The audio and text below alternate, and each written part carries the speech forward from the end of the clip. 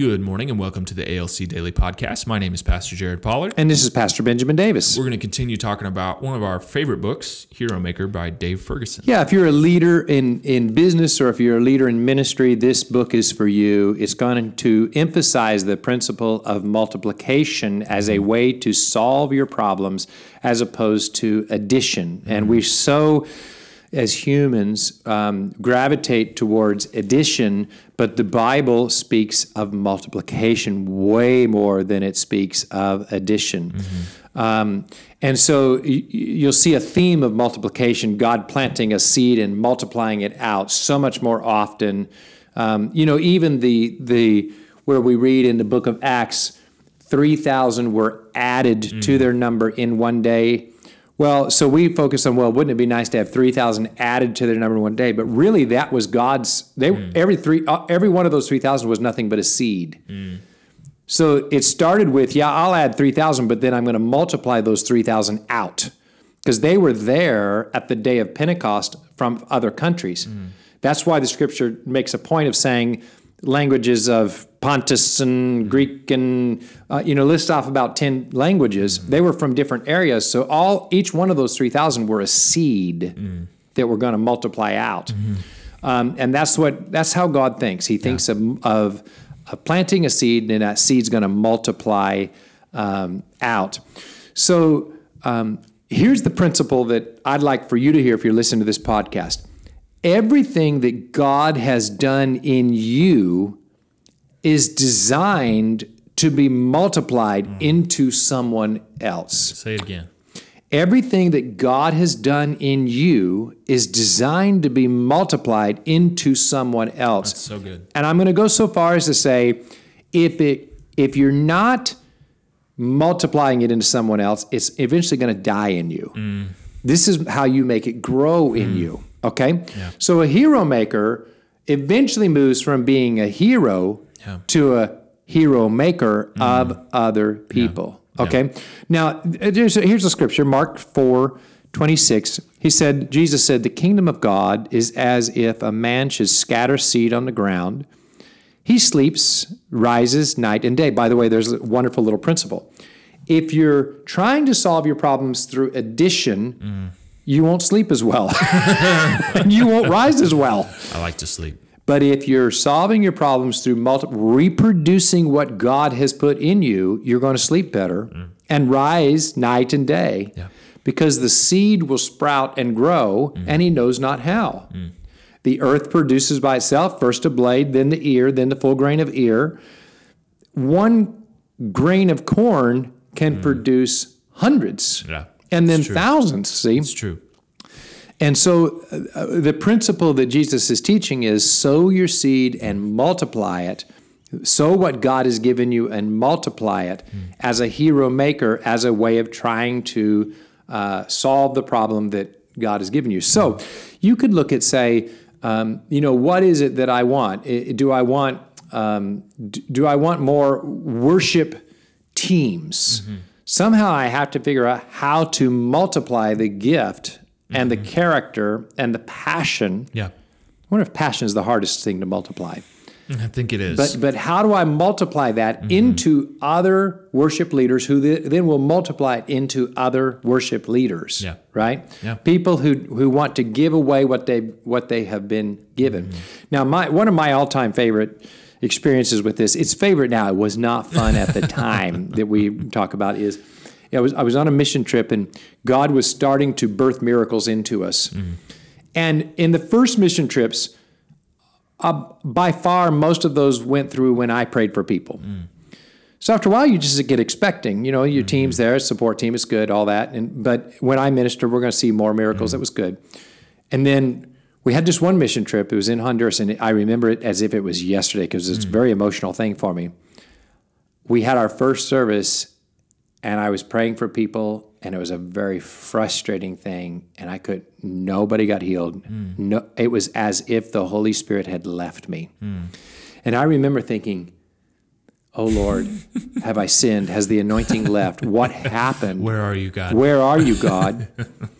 And I was very discouraged until the mission team leader that night over dinner said, let's talk about experiences. What did you experience? And somebody says, well, a deaf ear was healed tonight. I'm like, well, that was good. And then someone said, well, a lame arm was healed tonight. I'm like, well, that's good. About 15 of these. And I was in awe, shock and awe. And I remember going to bed that night and talking to the Lord about it. And then the Lord spoke to me so clearly. And he said, Ben, you can choose either to be discouraged because no one got healed when you prayed for them, or you can celebrate the wins of the team. And I said, I'll celebrate the wins of the team. Now, ironically, as if God needed to drive the point home, the team's healings kept going up and up and up. I mean, team members are starting to experience Holy Spirit falling over here and miracles happening over here. And I got nothing going on. I can't get anybody saved. Nobody I'm witnessing to is getting saved, and nobody I'm praying for is getting healed. It's very frustrating. That's funny. And this went on for several days, as if the Lord was trying to drive the point home. This is now being released into the team. We're going to multiply this thing out. Yeah. And it was midweek before I saw the first healing and then first salvations. Yeah.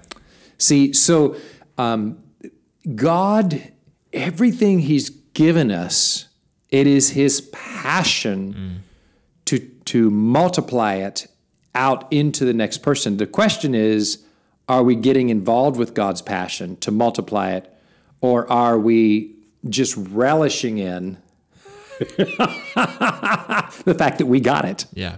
You know? Yeah. So does any examples come to you of something that you were tempted just to relish in rather than focus on multiplying it out? Yeah.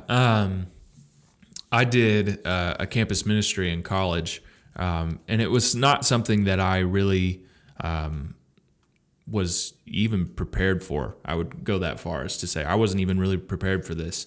And it just kind of got plopped in my lap. I was a freshman. I'd only been there at school for a few weeks. And the leader had some circumstances in his life that led him to where he had to go. He couldn't stay for that semester like his original plan was. And so he called me. I'd only known this guy for like 2.5 weeks. And he calls me and he says, hey, I need you to lead tonight. I have to leave. And so I did that. And it just, I don't know. It was just as if I was in the right place at the right time. And I did that ministry for 2.5 years. And that ministry grew while I was doing it. It was nothing that I was doing. It was just the passion of the student body at that time. And, you know, it's like any campus ministry. You start big at the beginning of the semester and then you kind of dwindle down. Well, it still followed that pattern, but it exploded. I don't know why.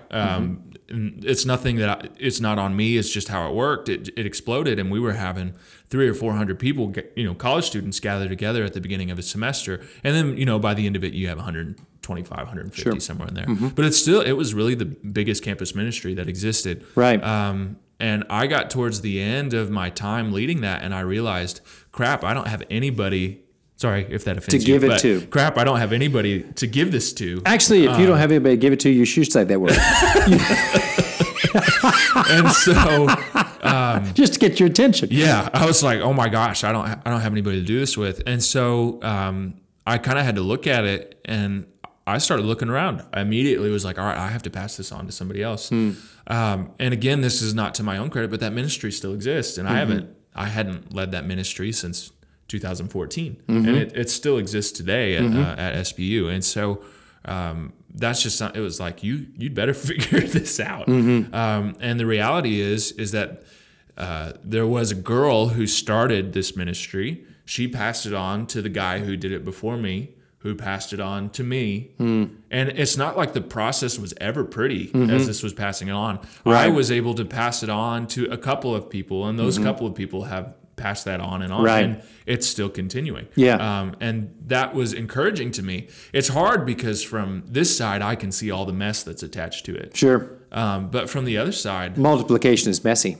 The knowing that it's still going, I mean, I would much rather deal with the mess than that ministry stop. Yeah. And so that's kind of the mindset that you have to get to. Right. Is I'll deal with the mess. I mean, I think it's a proverb that talks about a clean stable means that there's no Oxen. They're not doing any work. It's nice you got this nice clean building, but there's nothing doing any work. Right. And so it's worth the mess.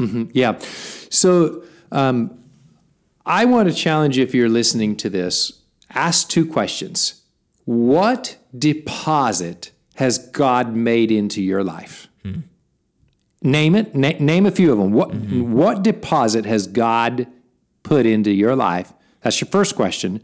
And then your second question is, are you multiplying that into someone else? And if you're not, it's a good time to repent and say, Lord, I want to start. And our model at Abundant Life that we believe is going to be the most effective way to do this, the strategy to do this, is through small groups. Thank you for joining us today. At Abundant Life Church, we believe that through community in small groups and encounters with Jesus, you will have growth.